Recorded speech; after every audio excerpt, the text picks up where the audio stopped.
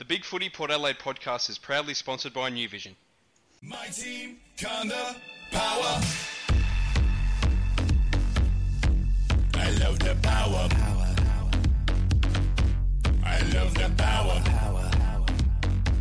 Welcome to the Big Footy Port Adelaide podcast, the show about all things Port Adelaide Footy Club. I'm your host, Macca19, and joining me tonight, back on the podcast again, we've got Fishing Rick. Mate, how's it going? He's back.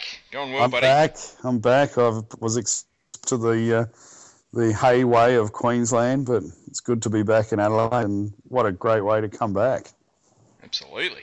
What a great weekend. Yeah, it was excellent. That's it. And joining us again is forum favourite, Tribe. Macca, how are you, mate? Good, buddy. Can I just say, watching the back of your head in my seat, I've seen a semaphore sunset with a gelati in my hand, but the back of your head, I think, trumped it. It's a beautiful head. It is. It's a noggin for the ages. It's very large, very round, very bold.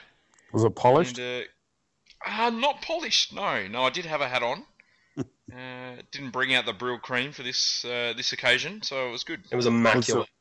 Was it a bit chilled for a night game, Friday night, or was it? It was all right. It was tolerable. It was lovely weather, Fishing Rick. It was lovely. It was fantastic. It was the quintessential. Very nice. It would have been about 13 or 14 degrees. It was lovely. It was a balmy evening. It was. It was pissing down rain on the Gold Coast. Go figure. That's it. All right, well, let's get into our love and hate. One thing we loved, one thing we hated around about Port Adelaide this week. Tribe, mate, I'll start with you. All right. Hashtag NTUA. Never tear us apart. How good was it? How good was it, fellas? It was incredible. Oh, it sounded great over the TV. Honestly, why isn't it on video hits? Like, we got to bring that back. Look, it's almost entirely beloved by Port people and has received praise in the wider media, but it's really growing legs as a genuine. It's just the moment of the pre-game match day experience. You know, like in this country, like in Australia, we don't really have a culture of singing like, say, they do at the English football or in Scotland or Italy or whatever. Like, we just tend to clap along with our team name and clap, clap, clap. But for the first time, I think, in this country, beyond the round ball game, there is absolutely a sense that this is becoming a huge thing, and to have 40, 45, 50,000 Port supporters all singing along to this song, which obviously we know has brilliant meaning with all the crap that went on with what they did to us. Yeah, to have the sound down on the TV, or the commentators not speaking on the TV, have the sound up and hear everybody singing along to it was just brilliant. So that's my love. It's grown legs so quickly. I mean, I think we all probably had a little bit of reservation about how it would turn out sort of at the start of the season, because, as you said, it's not really in the Australian sporting landscape singing these sort of songs, but it's just become such a huge thing, and as you said, you know, it's now starting to drown out the PA at the ground. Everyone's getting involved. Everyone's putting their scarves up. It's just a fantastic moment pre-game. Absolutely love it. It's fabulous. Wouldn't it be good if we can get in excess out maybe in the next year or two to play it at the game live? That would be interesting. Yep. I reckon that'd be fantastic. It would be pretty good. Yep. So, Better than the pot bellies, at least. But. The pot bellies. Boys. I was just thinking about them. Good on you. Don't hold back, fellas. Tribe, you get right into it. You get up there, wave the flag, sing strong and loud. Absolutely. You know, it's just, you go nuts. You got your beer in your hand. You do. Get a bit frothy around the mouth too. Do I ever? It's just brilliant. Yeah. Good work. Unbelievable. Look, my hate, and you're probably going to all agree with me, is Jared Waite. I'm just going to go for that. There was nothing bad. Hate the wait. This week. Absolutely worth the wait. He's probably a smashing fella in real life, you know, so good luck to him. But there's something about this guy, and Carlton in particular, isn't there? You know, he's the epitome of fool's gold. He looks shiny and valuable from a distance, but once you have a real hard look, he's just matter. He's just something that's there. He was on the field. He did nothing. 31 years old, ordinary, disappointing, but imagine how good he'll be, boys, in a few years. Absolutely. And poor old Carlton, who've just had to hear that for the last, decade? That he was just going to become this hyper mega superstar. And I don't know, maybe I'm biased because he got a couple of cheapies out of Jack Honch, which I thought were harsh, the free kicks on the lead. But, yeah, couldn't hate anything about Port this week, so I'm just going to target some low-hanging fruit, Jared Waite. Oh, look, it just sums up Carlton as a whole, I think, over the last sort of 10 years. Just you wait for 2-3 years' time, mate, we'll be fantastic. Jared Waite will be fantastic, and suddenly his career's over. Exactly, it's finished, it's gone. If you blink, you'd miss it, mate. The funny thing is, he'll probably kick 60 goals next year for North Melbourne. Yeah, well. Well, I don't a lot of Port supporters when playing for us next year. No. Anyway, Jared Waite. He's not worth the wait. I'd rather go with the sure thing. Wait, Jared Waite. You're not worth the one. wait. That's it. Rick, your love and hate. Yeah, my love is I have two. Daniel Ricciardo winning the Spa Grand Prix last night. What a fantastic drive that was again. And Yep. the other one is, I reckon... relevant, very relevant. Very, very relevant. Well, it's winning culture. True. Winning culture. Very true. Port Adelaide goes hand in hand. But I thought I really loved Jasper Pittard on Friday night. He almost had a bit of Bob Murphy's Rascal of the Week about him during the game. He was getting into the players a little bit of niggle, and so much so that I had to pay the Carlton boys a little bit of money, but they looked after me and tore Jasper's shirt off, and it was all everything that everyone was expecting it to be. What a sexy thing! But seriously, what a great performance he's delivered again, and what a stellar 2 months he's had for us and for the Port Adelaide faithful that were willing to write him off and ship him off to Siberia. Oh, look, spot on. Ever since that Sydney game where he copped a lot of criticism, from myself included, he's been great. He's probably been in our top 5 players for that period. I love the niggle that he gave on Saturday, though, on Friday. I actually love that. That was fantastic. I love how it. he pushed Murphy over and was sort of like, yeah, good on you. And then another guy was on the ground and he was there sort of having a little quiet word to the other Carlton player. He had a bit of confidence about him on Friday night, which was great to see. I couldn't believe the criticism by Rashido on the Fox coverage when I was watching the replay. He said it was, what did he say? He said it was, like, I can't remember what it was, but he used the negative verb or adjective to describe what Pittard did to Murphy. And I'm thinking, hang on, this guy's Carlton's captain. He's already punched Boak in the guts.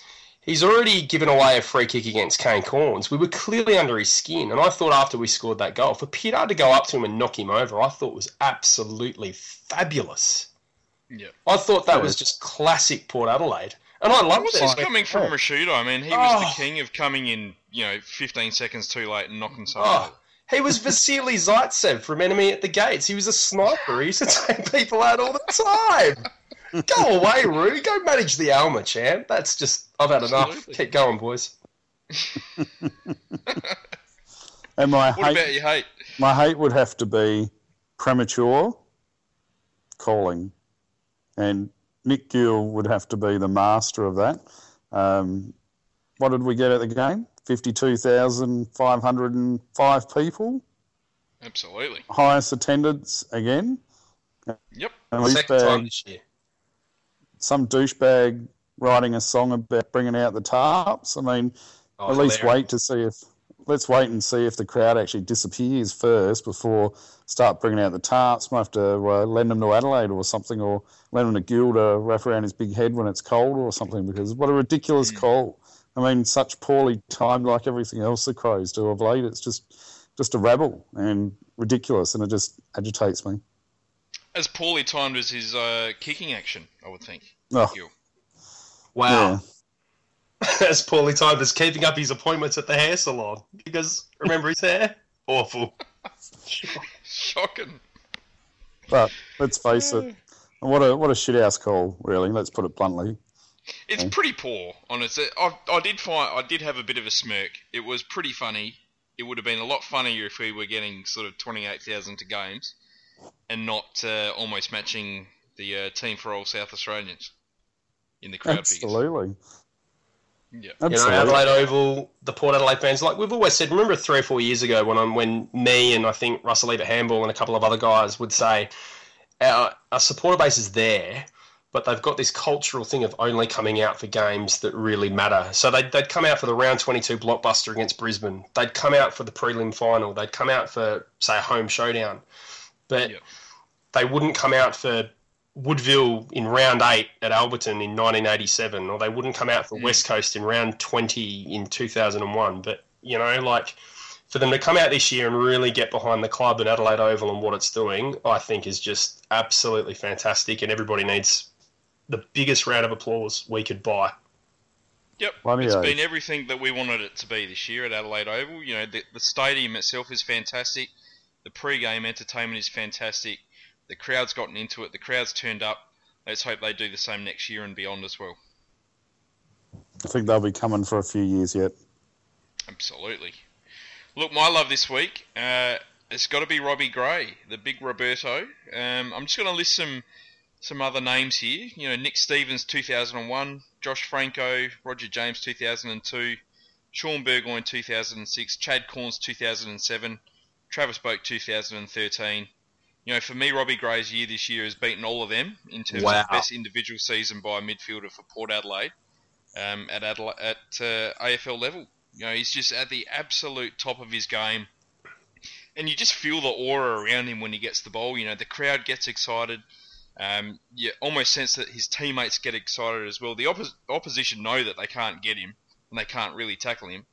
And you just feel that he and his teammates know that he's going to run away with the ball. He's just a stunning footballer in stunning form at the moment. And I don't think there's much better than seeing a midfielder of his sort. Scott Pendlebury's kind of the same as well in that, they make time stand still around them and they just find the gaps, every single time they get the ball. It's fantastic to watch.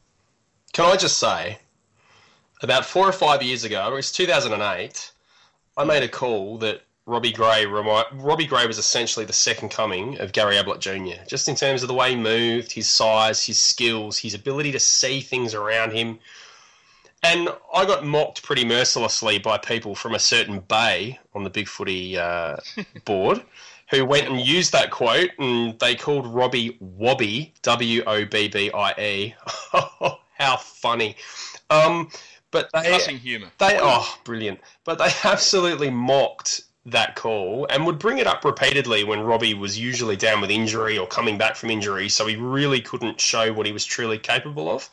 But to see this year, for him to, and even to come back off that knee injury where his knee, it was one of the horror knee injuries. If you can have an ACL, that was probably on the worst scale possible.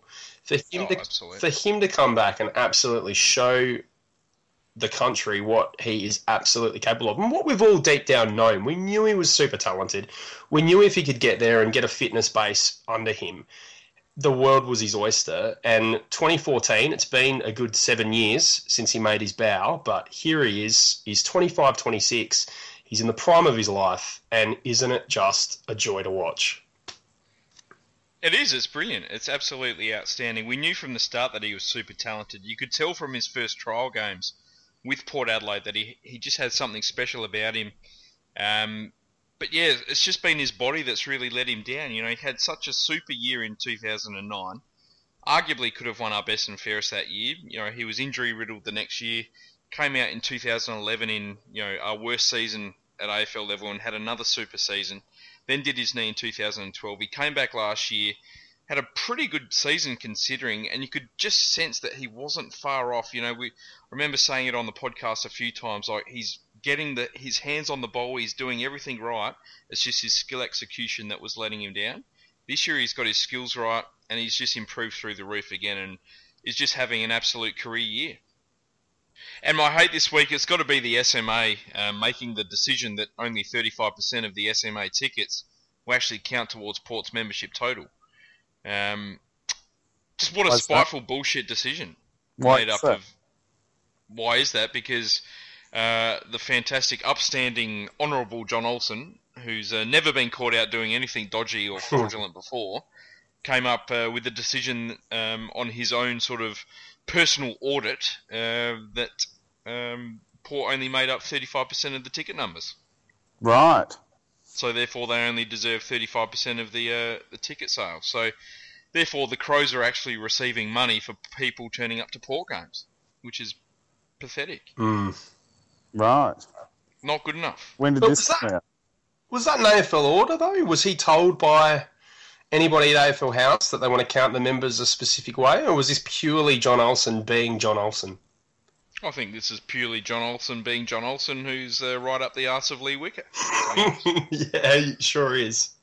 Couldn't they have just logged how many SMA members attended Crows games and Port games, then create a percentage that way? This is what I don't understand, though, because that particular ticketing system, they've got access to all 22 games for the year. So they get to go to all Crows games, they get to go to all Port games. It's not like an MCG membership where you could potentially have 3 to 4 AFL games in a given week, which is almost, unless you're an absolute football diehard, that's impossible to go to. You get one game a week every week. So foreseeably, there are people on these memberships who've gone between 14 and 22 games a year to the football, or given their tickets to someone else who can go. And there's just an arbitrary figure that says the Crows have got 65% of that share and we get 35%. What? Yep. What's going on there? We got the power to win, power to roll. Come on, Port Adelaide aggression. We are the power. All right, and the game we're talking about was round 22. Friday night, it was a record crowd of 52,505 people that saw Port Adelaide thrash a pretty insipid Carlton outfit by 103 points. We won 20 goals 20 to 5 goals 7. It could have been a lot worse for Carlton there. Robbie Gray kicked 4 in a best on ground effort. Jakey Need, Justin Westhoff, Chad Wingard kicked 3 goals each. And Jay Schultz kicked 2. What an evening of football that was. I'm sure you guys had a ball. It was amazing. It was great. Amazing. It was sublime. The Absolutely sublime. The first 5 minutes appeared to be a bit of an arm wrestle, and then after that it was, nothing really, wasn't it? Too easy. Pretty much spot on. Carlton came to play for about 10 minutes. And once we kicked a goal, the floodgates started to open a little bit. We ended the first quarter on fire with a number of quick goals to finish that quarter, and we didn't really look back from that moment on. Would you argue you disagreed with me in the preview, Macca, which is just crazy in itself, really. How can anyone disagree with me? But I thought Carlton might play a bit of an open game, and that seems to be what they did, and that was to their detriment, really.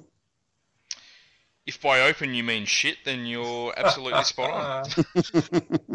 They were awful. They were horrible. Yeah. They were absolutely horrible. And not just in the sense that they couldn't get the ball, but they had a number of key players that just didn't look like they were trying at all, to be honest. They were already on their Mad Monday, weren't they? They were already on the beach in Bali having their end-of-year holiday.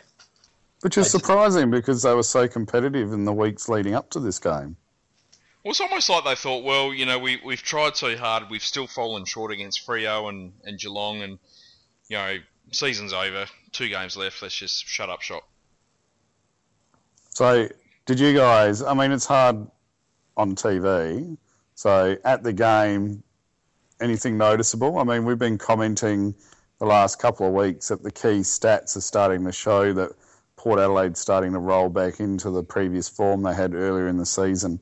Was there anything noticeable at the game that you guys could identify to see that was coming back? Taking aside that Carlton were so shit. Well, that's true, but for me, it just looked like we'd transplanted the way we were playing in every way, shape and form in the first half of the season to this game. Everybody looked fit. Everybody looked hungry. And the intelligence of our players increased. Like I've got here on my little note sheet that remember when on the post-game Essendon podcast I said our spacing in the midfield stoppages was awful? Like we tended to be sucked to the contest and we were very reactionary to what Essendon did.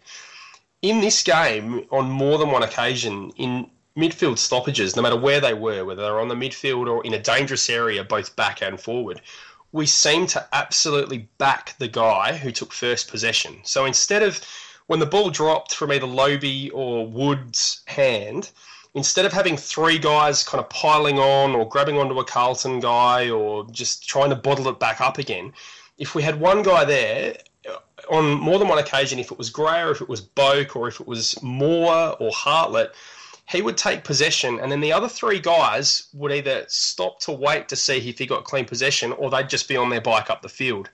We didn't fall into the old trap of getting stagnant and just just creating more and more stoppages. We tended to go, right, he's going to get his hand on the ball and we're on our bike, or we're calling for a possession even with our opponent on us. So we just looked so clean.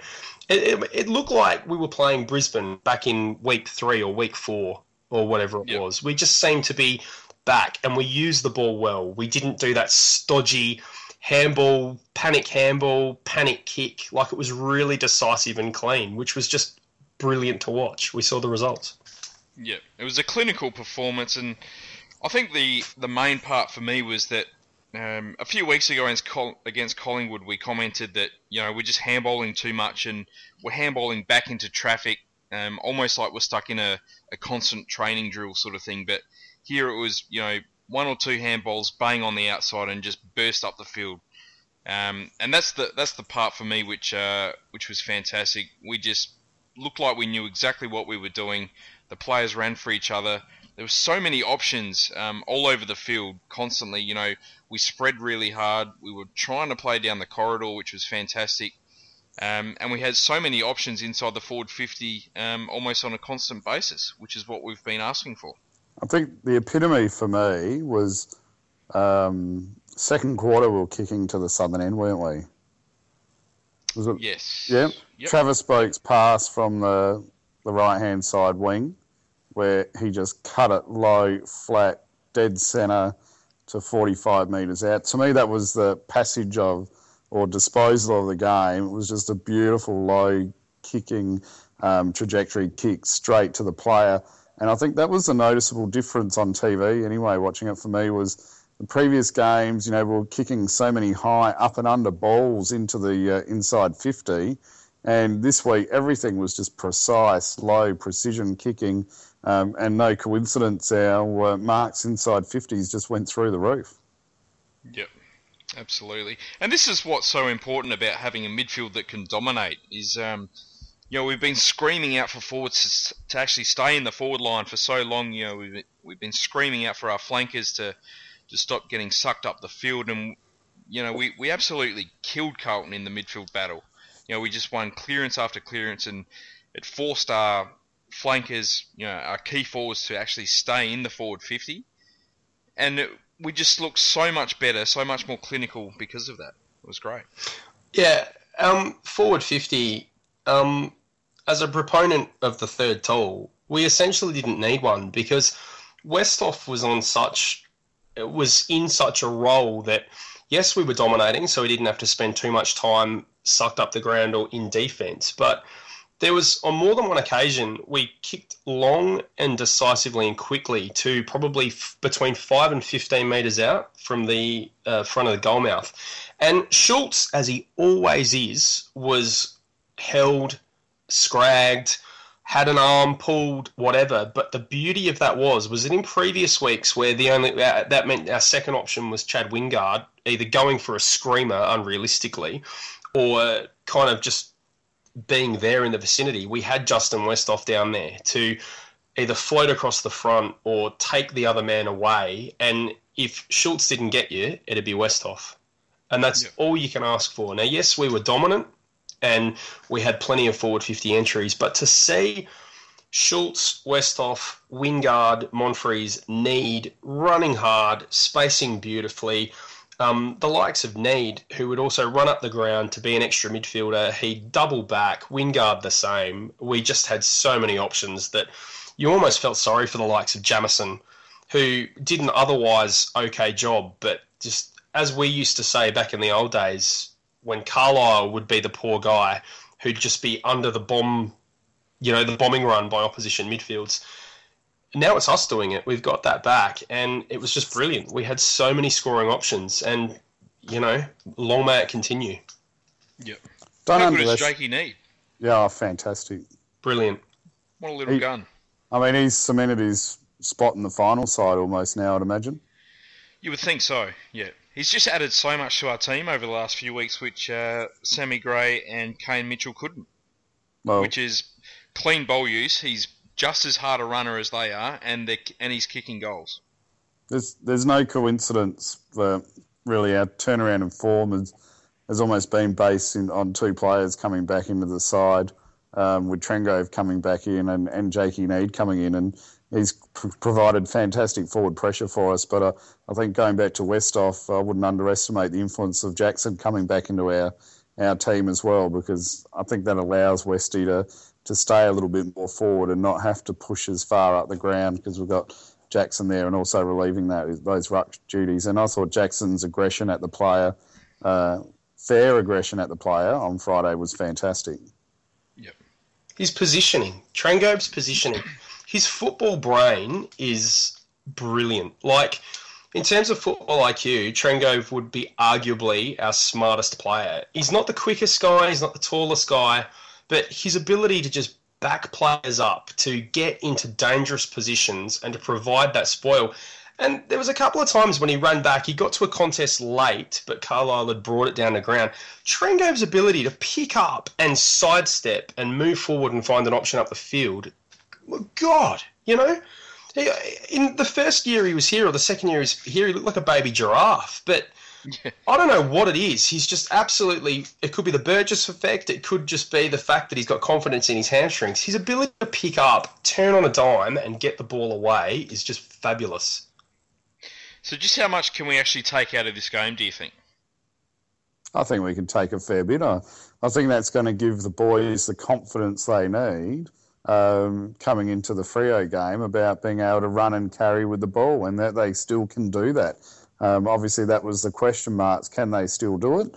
And yes, they can. I mean, the only things that I think that we need to probably look at is Brad Ebert's output. I don't know, was he tagging could you notice at the game? Because he seemed to be down again against, I guess, with his influence in the game. And probably Tommy Jonas's disposal was a little bit shaky with accuracy of delivery. But other than that, they would probably be the only two things we probably looked a little bit of out of place with it for the whole game. Both good points on Jonas and Ebert. I just think Ebert, while not prolific, he didn't have his 25, 30, 35, 40 possession game that he was having earlier in the year. He was extremely effective. He ran to dangerous spaces. He snuck forward for a goal. And I think maybe this is just the natural progression of... Now it's not like last year, what was it? The midfield was primarily Boak and Ebert. This year with Gray going in there, I think Ebert is now deferring to Gray, Boak, Hartlett as well. Hartlett's increased his midfield minutes, and I think it was just a case of Ebert just wasn't targeted as much, or he didn't have as much midfield minutes. Jonas's disposal, absolutely agree. There was one moment, was it the fourth quarter, when we got an intercept mark on the left pocket and he went to go inboard and it almost cost us a goal, but Carlisle was able to break it up. But Jonas is back to his defensive best. But again, as you said before, Rick, that's more to do with Trengove just shuffling him back down the order. So Jonas is now third or fourth banana who can absolutely just lock down now. But ideally, we would like his disposal going forward to be a little bit better, especially with the game plan we're trying to play. I could be wrong. Okay. I thought Jonas was fantastic and just about best on ground, but I do agree that his disposal let him down a couple of times. But, I mean, he was just unpassable. I mean, he was just in the right spot at the right time about 15 times on Friday night. He took some ripper marks. Oh, he did. Whether he was marking opposition kicks or just creating the perfect spoil, he was just in the right spot at the right time every time. It was fantastic. That's probably, I'd go as far as saying that was the best game I've seen him play at AFL level. He's got a great physical size now for AFL football. He does. And he likes throwing it around as well, which is great. Yes, he does. Almost to his detriment in that last quarter. Almost, yeah. Gee whiz. Praise the Lord he didn't get cited. I'm amazed. So what do you think, Macca, about Brad Ebert? Do you agree? He's just not needed as much in the rotations and he's not being used? Or do you think there's a bit more sinister in it? Well, I think it's clear that he's not in fantastic form and he's been struggling over the last 2 months. But I do also agree that, he's not really needed. I think Hartlett's almost taken over his role in the team at stoppages, sort of as that sort of clearance-winning midfielder that Ebert was doing. I think he's still running hard. He's still presenting himself, Ebert. It's just not coming off for him at the moment, but no doubt it will soon, I think. Yeah, absolutely. Well, when we say he's not needed, it's not like we're saying he's not needed in the team. I guess it's just in more passages of play, he's not being the go-to player. Yeah, it's just plus he's batting down. There's only so much of the ball that can go around in any one particular game as well. Robbie had 31, Boak had 27, Corns had 27, Hartlett had 27, Pollock was right up there with 24. There's only so much ball that you can get. Can we swap the possession count of Kane Corns and Brad Ebert around more often? That would be ideal. I know. I knew that would make you happy, Charlie. Yeah, absolutely. I'm going to start my own MySpace group to promote that. Hopefully. What's MySpace? What are you talking about? I don't know. Back in the day, it was popular. I don't know. Back in the day, it great. Is what it is. It is what it is. Everything happens for a reason. So. How good was it to see Chatty Wingard back in form? Brilliant. Absolutely. I was so happy for the kid because, the moderators, two of them being yourselves, have been obviously promoting the fact that the board can be a little bit bipolar while we were playing poorly. But some of the stuff that was said about Chad Wingard, not just in-house in terms of our board, but by opposition supporters, has just been ridiculous. We're talking about a 20-year-old kid who's in his third season of AFL football, and he hit a bit of a slump which reflected the team slump. And surprise, surprise, be it structures, be it the results, be it the way we're playing, he wasn't getting as much of the ball, he wasn't having as much of an impact. And to be honest, he was looking a little bit down in the mouth and not really happy with the way things are going, which can happen. He's clearly an alpha male with the way he approaches things, and to see the team get back up, surprise, surprise, Chad Wingard responded. And didn't he respond? He did, absolutely. I thought he was going to walk away from the game. Well, that's the thing. There was some criticism about, who was it running into an open? Was it Robbie Gray? And Chad Wingard wanted the ball and got really almost Richo Huffy about not receiving the handball to run into an open goal. But I actually saw that as a positive thing. As I said on the board, there have been people questioning, like Carolyn Wilson wrote an article where he might give footy away in the next couple of years and go try and have an NBL career or an American college basketball career. To see him absolutely cracking the sads that he wasn't getting some easy ball, I think that's a great thing. It means that he's hungry. He wants the ball in his hands. He wants to have an impact. And you know what? If he comes good, all he has to do is play to Chad Wingard's ability in the next 4 or 5 weeks, and who knows what could happen. Yeah, I think it's good that all the players that really needed a lift and that we were hoping would come to play really did actually have some fantastic games. Chatty Wingard was great. Pollock had his best game in a couple of months. Pittard was absolutely fantastic as well. Needy has locked himself into the team, as you've said, and I thought Gus Monfries played a very good game as well. Who's Pittard? Don't you mean Pitted? Pitted. And who's Pollock? Isn't it Pollock? Pollock.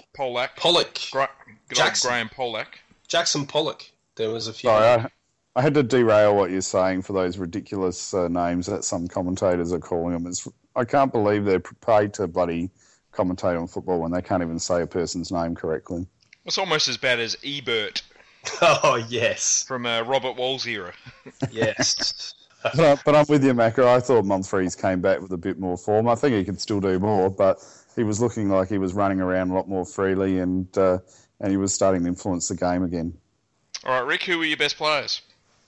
I did have them mapped out earlier, so let's see if I can remember. Well, I thought Robbie Gray was a no-brainer, so I had him best on ground, and what a magnificent effort winning the Players Association Award. Did you actually mention that at the beginning, Macca? No, we didn't mention that. What a fantastic achievement. It hasn't happened since Treadray in 2004. No, not for us. And it's just great that someone that wasn't one of the big names of the AFL has won an award like that. It rarely happens. How can people still not know who Robbie Gray is, though? Like, I try to get a feel for how Port Adelaide are viewed around the traps, and obviously the most easiest way to do that, rather than stand on Rundle Mall with a clipboard, is to look at Twitter and Facebook groups and all the rest of it. Fox Footy put up a picture of Robbie on their Facebook page and said something like, Robbie Gray, Brownlow Smoky, and you've got to wade through probably 20 morons who say no chance, my man Matt Prittis or my man Dyson Heppel. And I'm thinking, are you kidding me? Robbie Gray this year has averaged something like 25 disposals. He's kicked 33 goals and he's got 30 goal assists in a team that up until very recently was considered to be, a flag favourite and still is. I mean, in what universe does that not then translate into being a Brownlow Smoky or winning the AFL Coaches Association MVP, etc., etc., etc.? I think it says it all, though, when you've got a commentator on the Friday night game, Dennis Cometti, who commentates 3 games of football every week, and they're making reference to the fact that this is the first time they've watched Port Adelaide play for the whole season live. Right? That says it all in relation to the exposure that we get with the time slots and the games that we're given, that, there's a lot of ignorant opinions out there when even experts aren't even getting to see the team play, and they're probably not making an effort to watch the replays because they don't have to. So, well, we've only had, 4 or 5 free-to-air games this season, haven't we? Since 2009. I'm being facetious, but we've had on average about 2 free-to-air games since a year since 2009. Yeah. And all we hear about when Collingwood's crowds drop a little bit, because they've been given the odd poor time slot for the first time in history, they can only get 25,000 to a Sunday afternoon game, and Eddie Maguire wants monetary compensation, and Gillon McLaughlin comes out and says, sorry, Ed, we'll give you a lot more Friday and Saturday night games. It's like, hang on a minute. Port Adelaide, I bang on about this everywhere I can. In our premiership year in 2004, so we'd been up for 3 years. We'd been a great team, or a very, very good team, since 2001, 2002, 2003. In 2004, 9 or 10 of our home games were on a Sunday, either the noontime slot or the twilight time slot. This is a team that's regularly contesting for the flag, and we've been continually given the worst time slots. But in our case, it isn't we'll give you better time slots or we'll give you some monetary compensation. It's we'll grow the pie. Grow the pie. Get some tarps, Port, and then when we get tarps, it's we'll get rid of the tarps, Port. I mean, honestly, what? When is there going to be some sort of... I mean, I'm not being naive. I know how the world works, and Collingwood is the big money spinner, so to speak. But when are the smaller clubs... Port Adelaide is on deck as one of the big clubs, given our numbers. When are we going to get a fair shake with this kind of thing? Well, we need consistency in the numbers, Tribey. We need to stack up this year with next year and be even better, and put ourselves in such a powerful position where we give the AFL no choice and go, well, these guys have got their shit together and we have to give them this because they've got the supporter base now to command it. And that's where I believe the power brokers are trying to go, and they're working well to achieve that goal. And so we just need to give it another season or another 2 seasons. But we keep getting stats sort of like what was in the paper a couple of months ago, we're the most watchable side. Chad Wingard's the most watchable player outside of Gary Ablett. More of those sort of things start getting written about and promoted. That's going to attract more attention and give us more free-to-air exposure, because that's going to create positive momentum. We had too much negative momentum between 2005 and 2012, which really brought our brand down, and the club's really working on rebranding, and they're playing it very, very smart, and that's going to work to our favour in another year or 2. I would expect hopefully 4 or 5 free-to-air primetime games next year, home or away. Fingers crossed. It will happen. Let's hope so. So anyway, that was the longest 5 points to ever for Robbie Gray. Sorry for destroying the running sheet. That's all right. I can't remember who I had second best on ground. I'm pretty sure I had Travis Boak as third best on ground, but I had someone in between him. But who was better than those two? Help jog my look, memory. I think I know what the answer is. Tell me. Oh, it's not your mate Jasper, is it? Oh, The shirtless one. he was bloody good, wasn't he? How good was he? I mean, that run, his delivery, some of his long kicks. I mean, the most bounces in the AFL says it all of what his job in our side is to run and carry with the ball. And he seems to be getting on his left a little bit quicker now when he does take his runs to give him a better opportunity to dispose of the ball. But I thought he was Bob Murphy's rascal of the week, getting in there, getting in the players' faces. I thought he was fantastic. Travis Boak, fantastic captain's game again. Jakey Mead, I had him as fourth best. I thought he had a stellar game, and I'm just so proud of watching Jake play football. I just love the underdogs in footy, and to me, he's an underdog just with his stature. But you know, he's a small man, but he plays with a big heart, and you know, it's just incredible to watch players like that. And hopefully, he has a long career for Port Adelaide. And I thought Homsch I gave him 1 point for fifth best. I thought he was fantastic in defence, and what a solid player. And thank you, GWS, for both of those boys, plus letting Chad come through to us as well. Absolutely. Tribey, Macca. your 10 best players? My 22 best players. Look, one vote, Hamish Hartlett. I thought he was everywhere, but, you know, amongst all the positivity, it's games like this where Hartlett just not only plays exceptionally well, but he makes it look ludicrously easy. Like, he only gets one vote. His talent, I want more out of this guy, and that's why he only gets one vote. And we say this every year, Hamish Hartlett, so much talent, so much ability, could win a Norm Smith Gunlow. You know what? It's up to him now. Time to deliver. I want more. I love his chipper.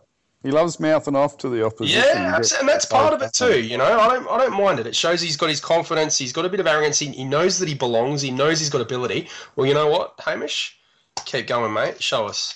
I think he is. His last 6 or 7 weeks have been massive. Yeah, well, Definite career best form. Let's do it for a whole year, Mac. That's all I'm saying. Absolutely. I want to see him in the All-Australian team. I want to see him, like Robbie Gray has, to absolutely give what we know that he's got, and let's have him in the calculations for one of the best players, because I'm sick of hearing he who will remain nameless having a plodding 20 touches, none of which hit the target, and he's held up as the greatest thing since sliced bread.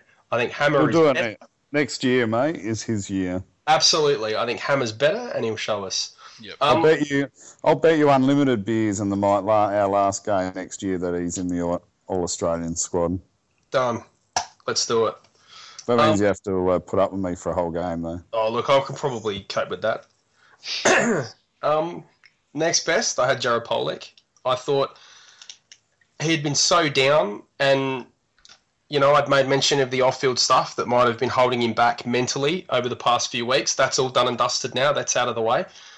What did he do? He absolutely returned with just a brilliant game. And it wasn't just the usual stuff where he kind of gets a bit of outside ball, goes for a bounce and hits a target. Some of the inside stuff he was doing was fabulous. And if it was anyone else, you know, your Trent Cotchins, your Dustin Martins, people would be agog at what he was doing. Well, Jared Polec was doing this, and we've had Brisbane people telling us he's soft. And he was as hard as a coffin nail against Carlton, so absolutely loved his game. 2 votes. 3 votes, the whole defence, a.k.a. the Teal Curtain. Thank you to El Scorcho.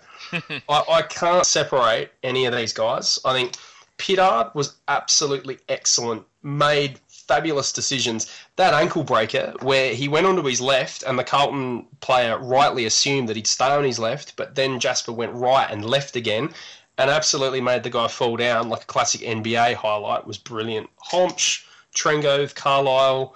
What more can you say about this back six? Even when we were playing poorly, they held up their end of the bargain.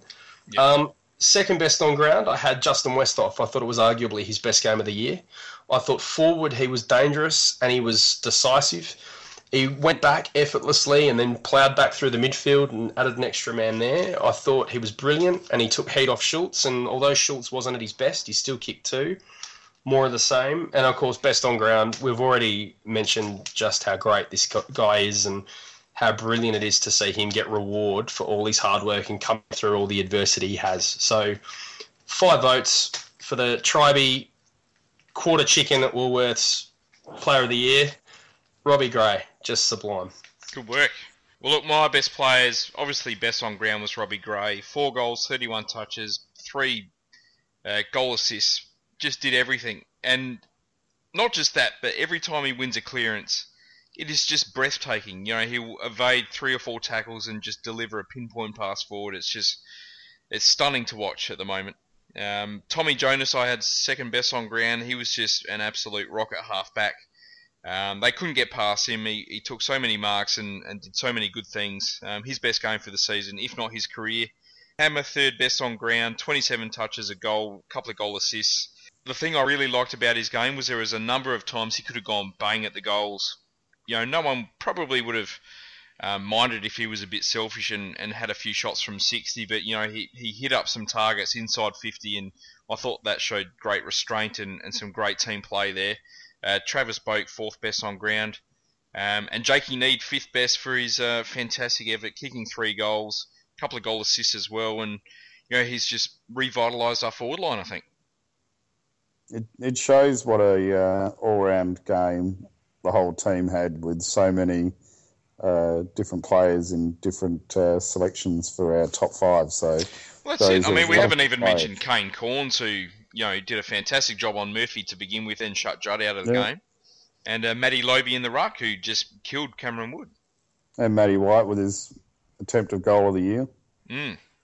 From the Matty White pocket. From the Matty White pocket, absolutely. Cheer, cheer the black and the white.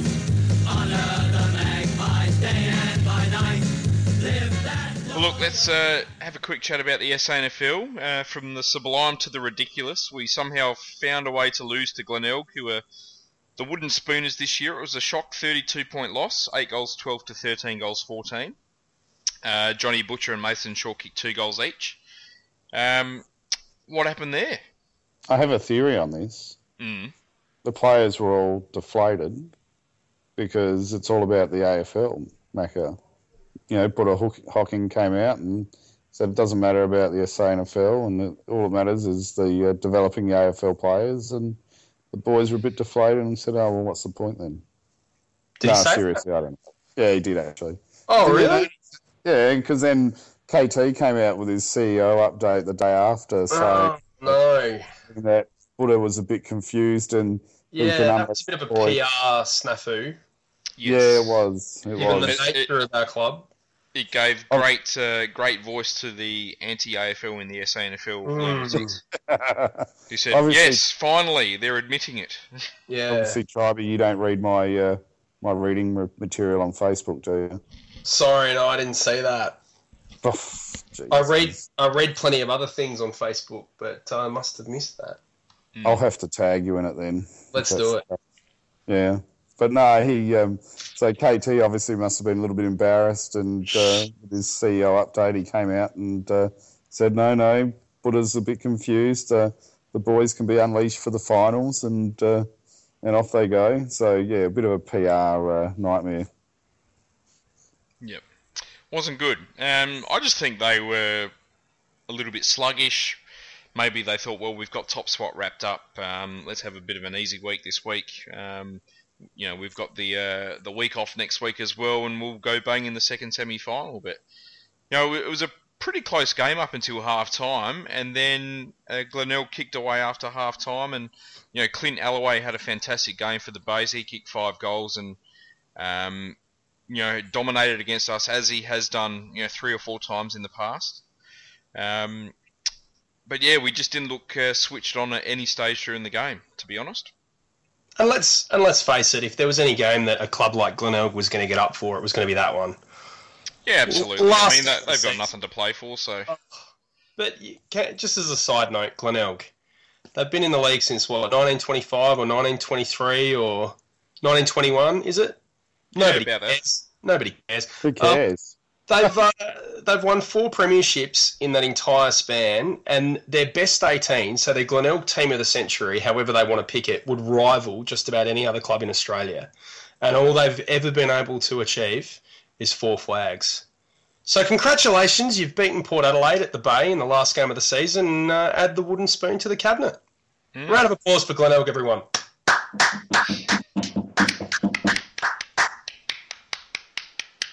We need a season. tango moment for that one. Tango's downstairs. Oh, no, I she's just, not. I just She's don't like over losing there. to the Bays. I hate it. But I just hate losing in general. Mm. How did Butcher go? Did anyone know? Did he play in defence first and went no, forward? he played forward and had a ripper game. He took 11 marks and kicked a couple of goals, and was pretty close to it. Who were the major ball winners then for Port? Oh, look, I thought Mitch Harvey was right up there. He had a fantastic game in the ruck, and is proving to have a couple of different strings to his bow. The old Mitch, he had 22 hitouts and 23 touches playing in the ruck. Samo had a very good game.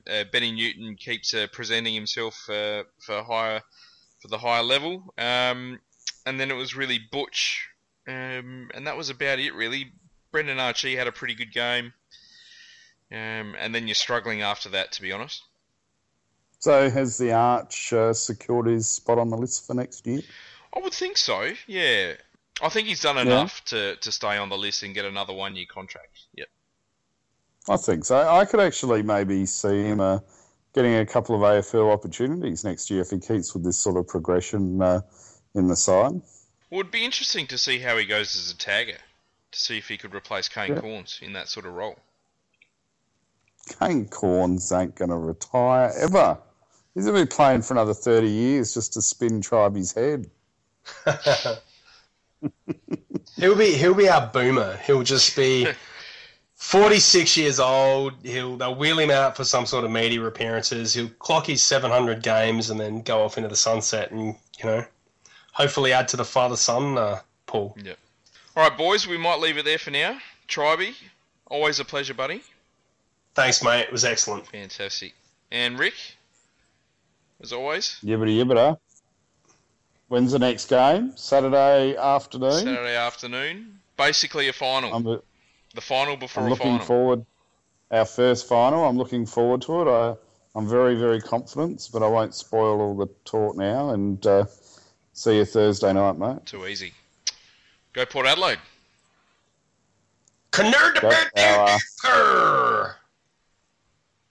Epic. What the hell was that? Franco, the running Francis.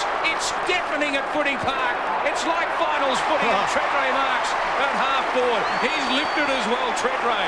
5 marks for him this afternoon. To the goal square. Chad Corns is the man of the moment. Can't do it this time. Stewie Jew right